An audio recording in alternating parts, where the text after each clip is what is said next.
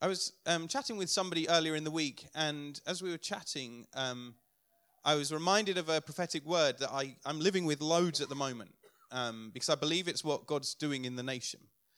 And this person I was talking to said, I kind of harking slightly back to the glory days of charismatic renewal and the Toronto blessing in 94 and all of that. If I'm talking gobbledygook to you right now, please don't worry. But and I just, in my heart, as I was chatting, and it was a great conversation, but I just found myself thinking, we need to know what God is doing in his church today. Because when we understand what God is doing, it makes it so much easier to connect and to step into the flow of what God's doing. And I just want to read this prophetic word to you. It was written by a guy who was kind of off the wall and crazy, and was really a bit of a nutter, if you like, and a guy called Smith Wigglesworth.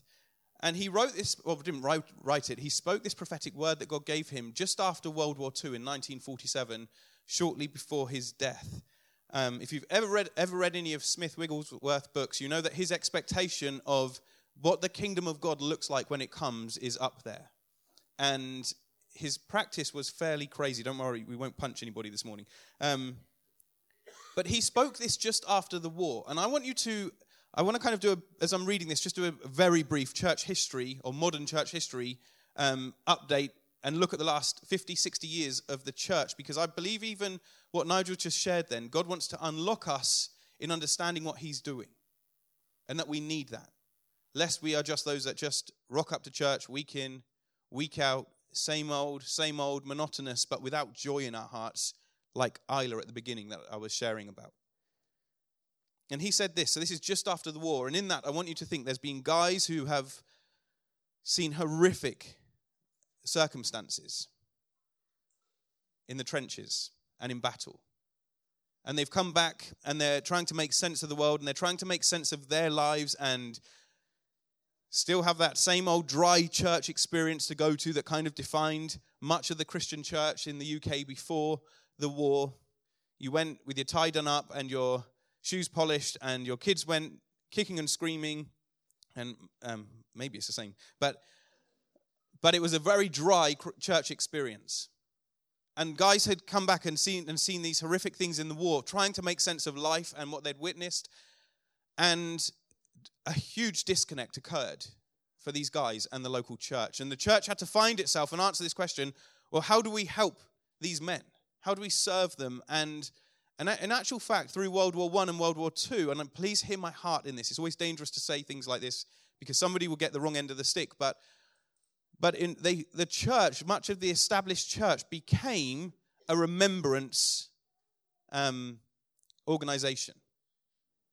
We don't know how to serve these guys who have witnessed these horrific incidences. So what we'll do is we'll serve them by remembering. Remembering is a good thing. We're called to remember. So that's not wrong at all. But the church became, if you like, somewhat ineffective in that it went from sleepy to this remembrance role. And it's in this context that Smith Wigglesworth spoke this prophetic word. And he said this. It's fairly well known. I'm sure many of you will know it. He said, during the next few decades, there will be two distinct moves of the Holy Spirit across the church in Great Britain. The first move will affect every church that is open to receive it and will be characterized by the restoration of the baptism and gifts of the Holy Spirit. And we refer back to this as charismatic renewal. And through the 50s and 60s and 70s, this was going on in churches. In many churches right across the nation, churches were dividing over this issue.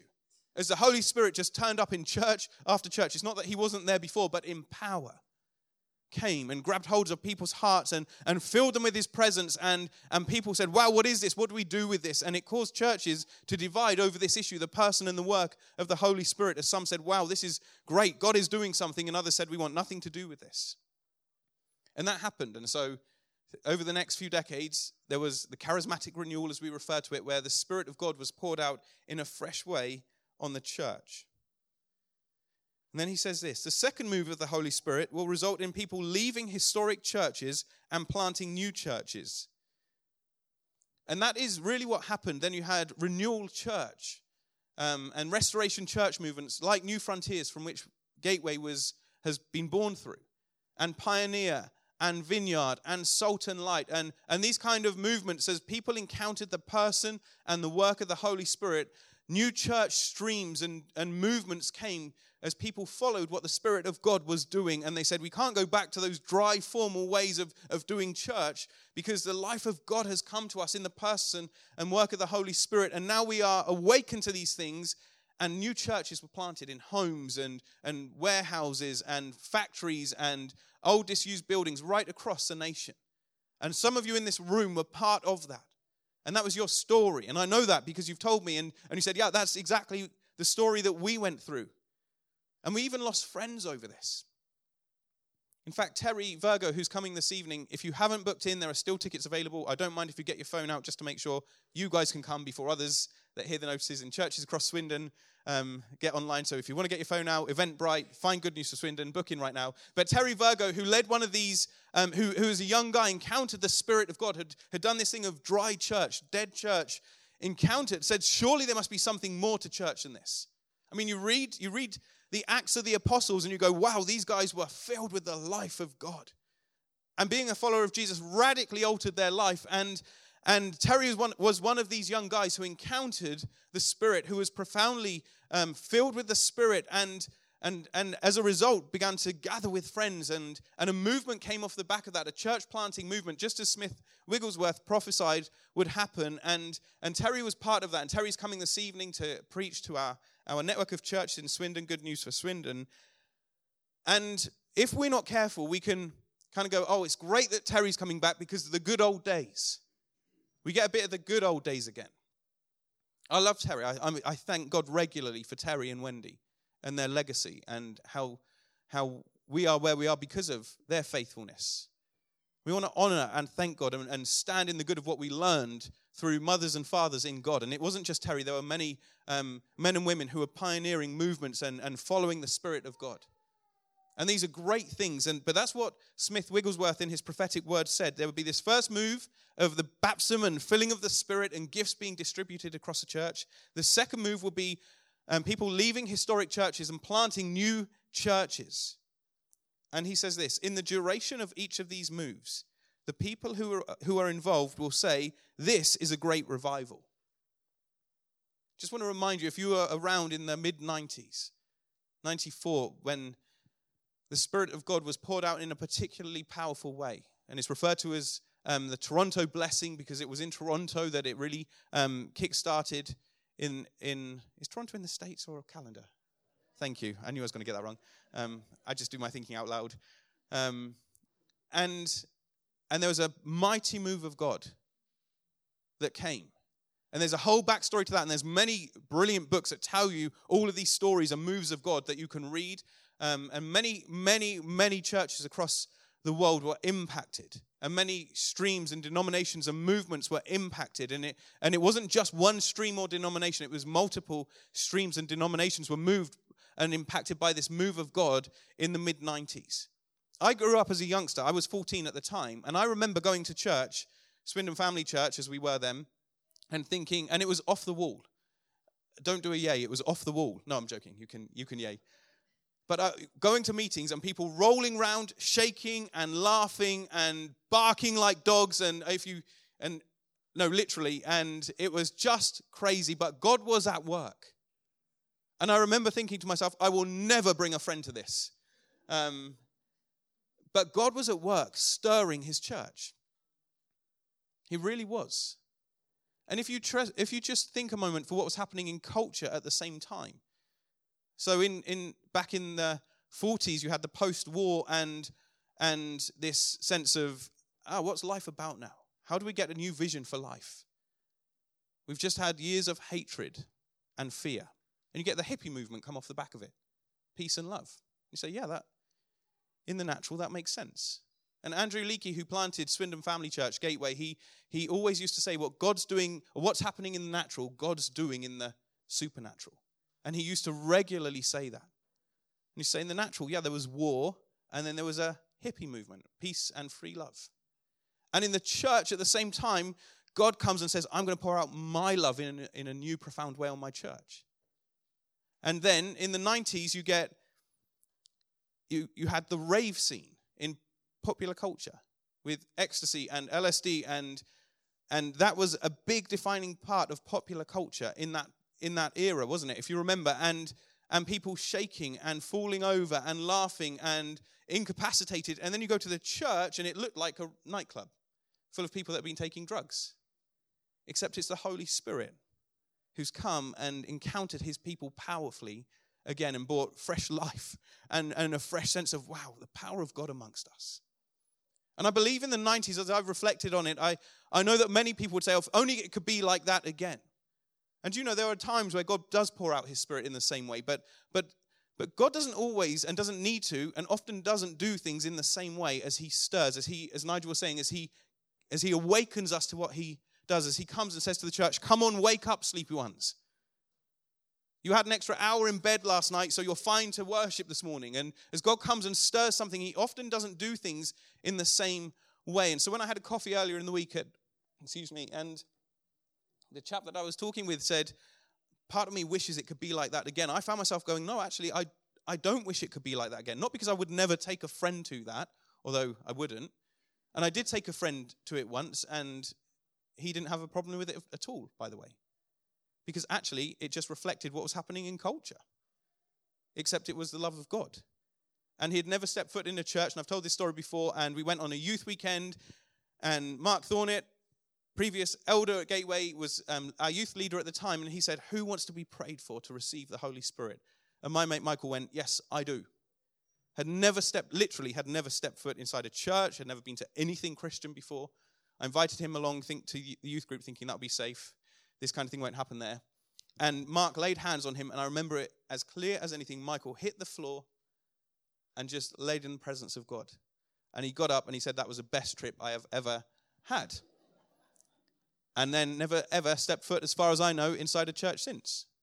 Yet he encountered something of the love of God authentically. He hadn't seen it. It wasn't a learned behavior. There was something that God was doing in the supernatural.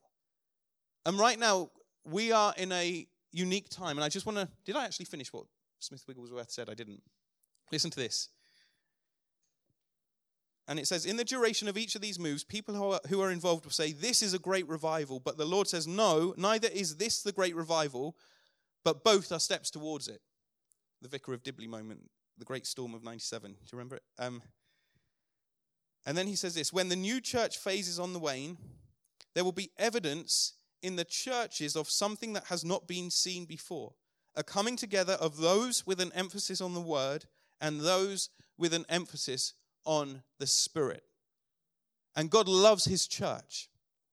But what he doesn't love is when people go, hey, we're word church, we've got it sorted. Or when others say, hey, we're the Spirit guys and we've got it sorted, and because we're about the supernatural and miraculous, and we're about what God's word is about. And they're saying, yeah, but you've kind of got it, you're missing some bits. You're not quite I's dotted and T's crossed. And God looks and he says, I love my church. And we want to be a people who hunger for both the word and the Spirit and more of it. And that's what Smith Wigglesworth is saying. There's a coming together of those with an emphasis on the word and those with an emphasis on the Spirit. And may I say this as boldly as this, I believe that is what God is doing right across the nation in these days. That actually the new church movement is waning. In that many of the movements and streams that started have now either finished or have dramatically changed. And that isn't a bad thing. Change is not wrong. In fact, we need to be changing or else we're stuck. And so even tonight, as churches come together from across the town with very different backgrounds and stories and gifts, but yet coming together united in Jesus, I believe that is what is happening, the Word and Spirit coming together. And when the Word and Spirit come together, Smith Wigglesworth says, there will be the biggest move of the Holy Spirit that the nations and indeed the world have ever seen. It will mark the beginning of a revival that will eclipse anything that has been witnessed within these shores, even the years of the Wesleyan and Welsh revival of former years. And if you have ever read any books on those revivals, you know that they impacted again our nation and changed it. But Smith Wigglesworth is prophesying, saying that will even be eclipsed by what God does. The outpouring of God's Spirit will flow over from the United Kingdom to mainland Europe, and from there will begin a missionary move to the ends of the earth. Can I invite you to stand? I want us to be a people who are awake and alert to what God is doing, who are walking faithfully with him. Why did some people back in the 50s and 60s and 70s encounter the fresh move of God in the pouring out of his Spirit in a new way on many churches, and others seem to miss it? And I believe, bottom line, I believe it's hearts. It's a heart thing. It's a hunger for God and a desire for God. You do not have to have every I dotted and every T crossed in your life. But God, he loves hungry hearts. And he is drawn to hungry hearts.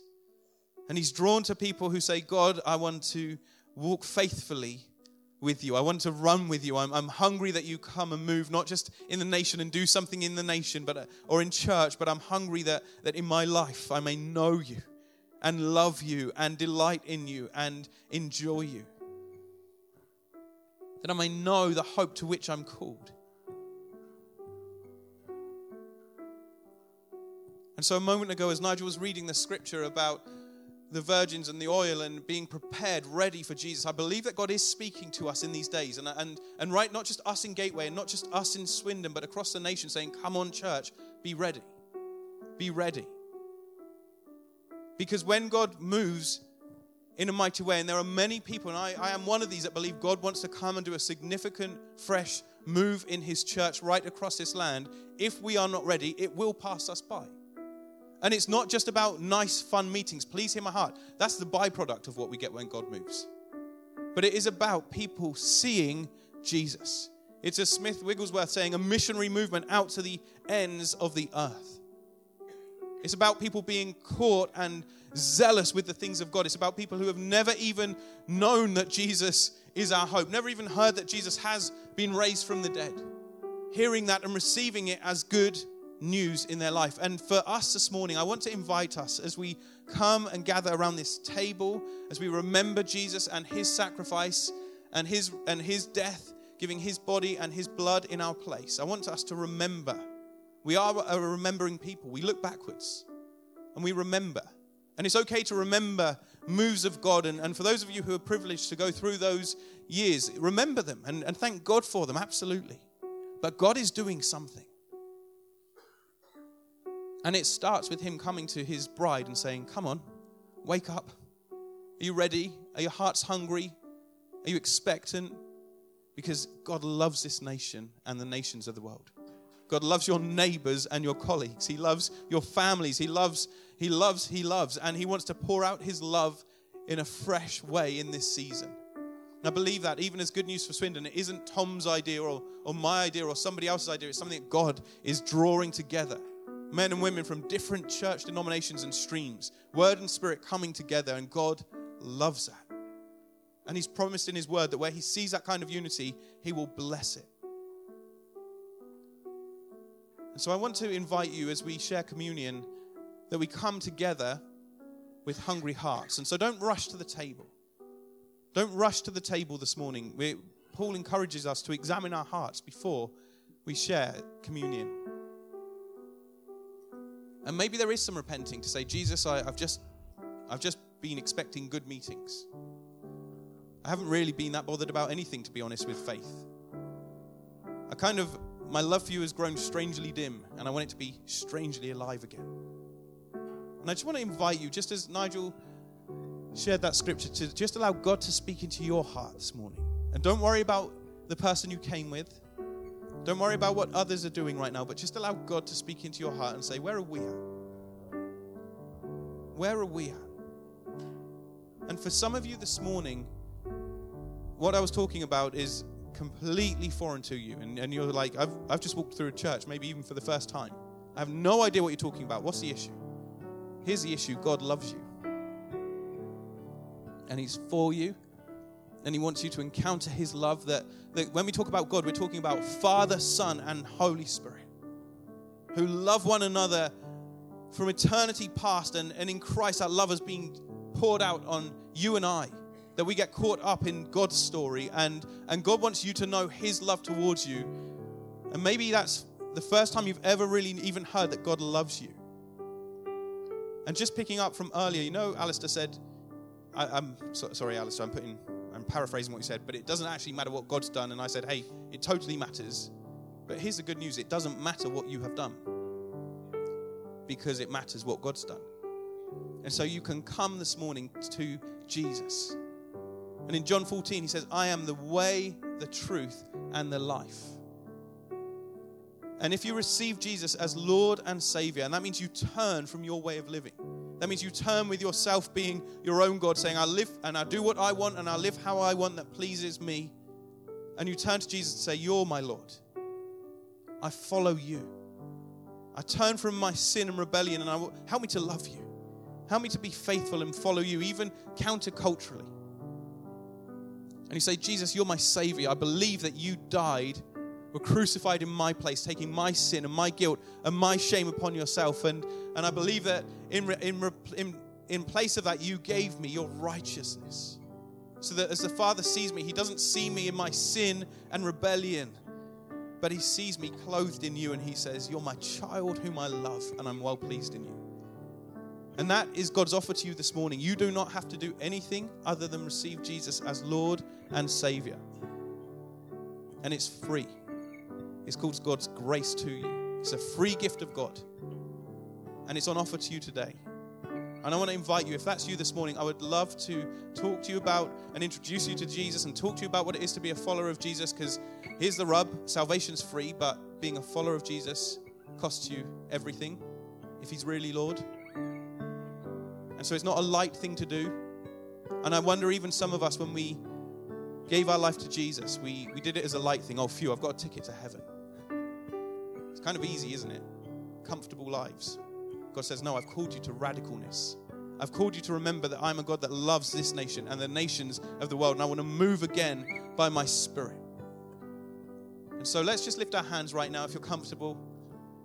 If you're here and you don't know Jesus and you've come with somebody, why don't you ask them in a moment just to pray with you if you want to lead you to Jesus, or come and find myself or one of us at the front. We'd love to talk to you and pray with you and share communion with you for the first time. But lift your hands, would you? Father, come by your Spirit right now. Thank you, Jesus, that you said in John 14, I was just reading it a moment ago, and it said, we will come. The Father and I will come to you, and the Spirit will come to you. And thank you that we have, just as Helen was singing over us earlier, it's not because we first loved you, but it's because you first loved us. Even when we were dead in our sin and transgression, you breathed life into us. And our eyes were open, the eyes of our spirit were opened, and we saw you, Jesus. We saw your beauty and your majesty and your holiness and your love and your grace and your mercy, and our hearts were thrilled that you bid us come and be friends of God.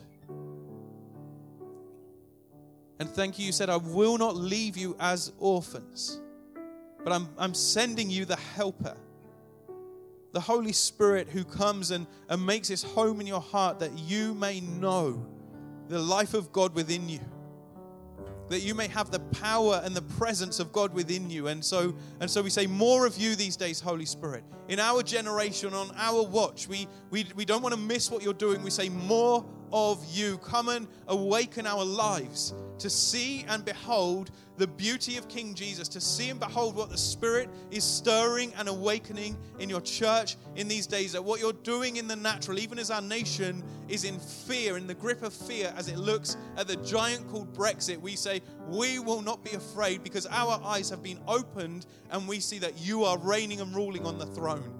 That behind anything that's going on in this nation, you are faithful and just.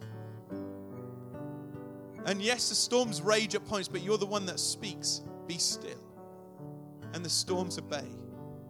And so we say peace to one another in the name of Jesus. Receive the Spirit of God. Do not fear, because God is with you and he is for you. Be still and know that he is with you. Christian, this morning, that fear is not your portion, but you are loved infinitely by Father, Son, and Spirit. and that he is towards you today, and that he is for you, and that he upholds your life and he sustains you. So come, Holy Spirit, breathe on our hearts again, ignite within us a passion for your glory. We say, here's our lives. We gladly lay them before your feet again. We come to your throne, King Jesus, and we bow our knee and say, you are Lord. You are Savior. Come, Holy Spirit.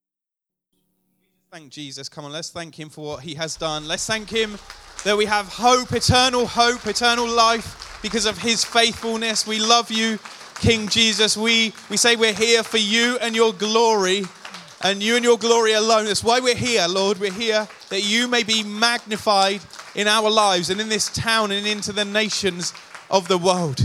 We love you, King Jesus. You're worthy. You are so worthy. And so we say, come, breathe on us. Come and stir us, Lord. We don't mind what it looks like. We say, just come and awaken us to all you want to do in these days for your glory and our joy. We're here for your pleasure, King Jesus.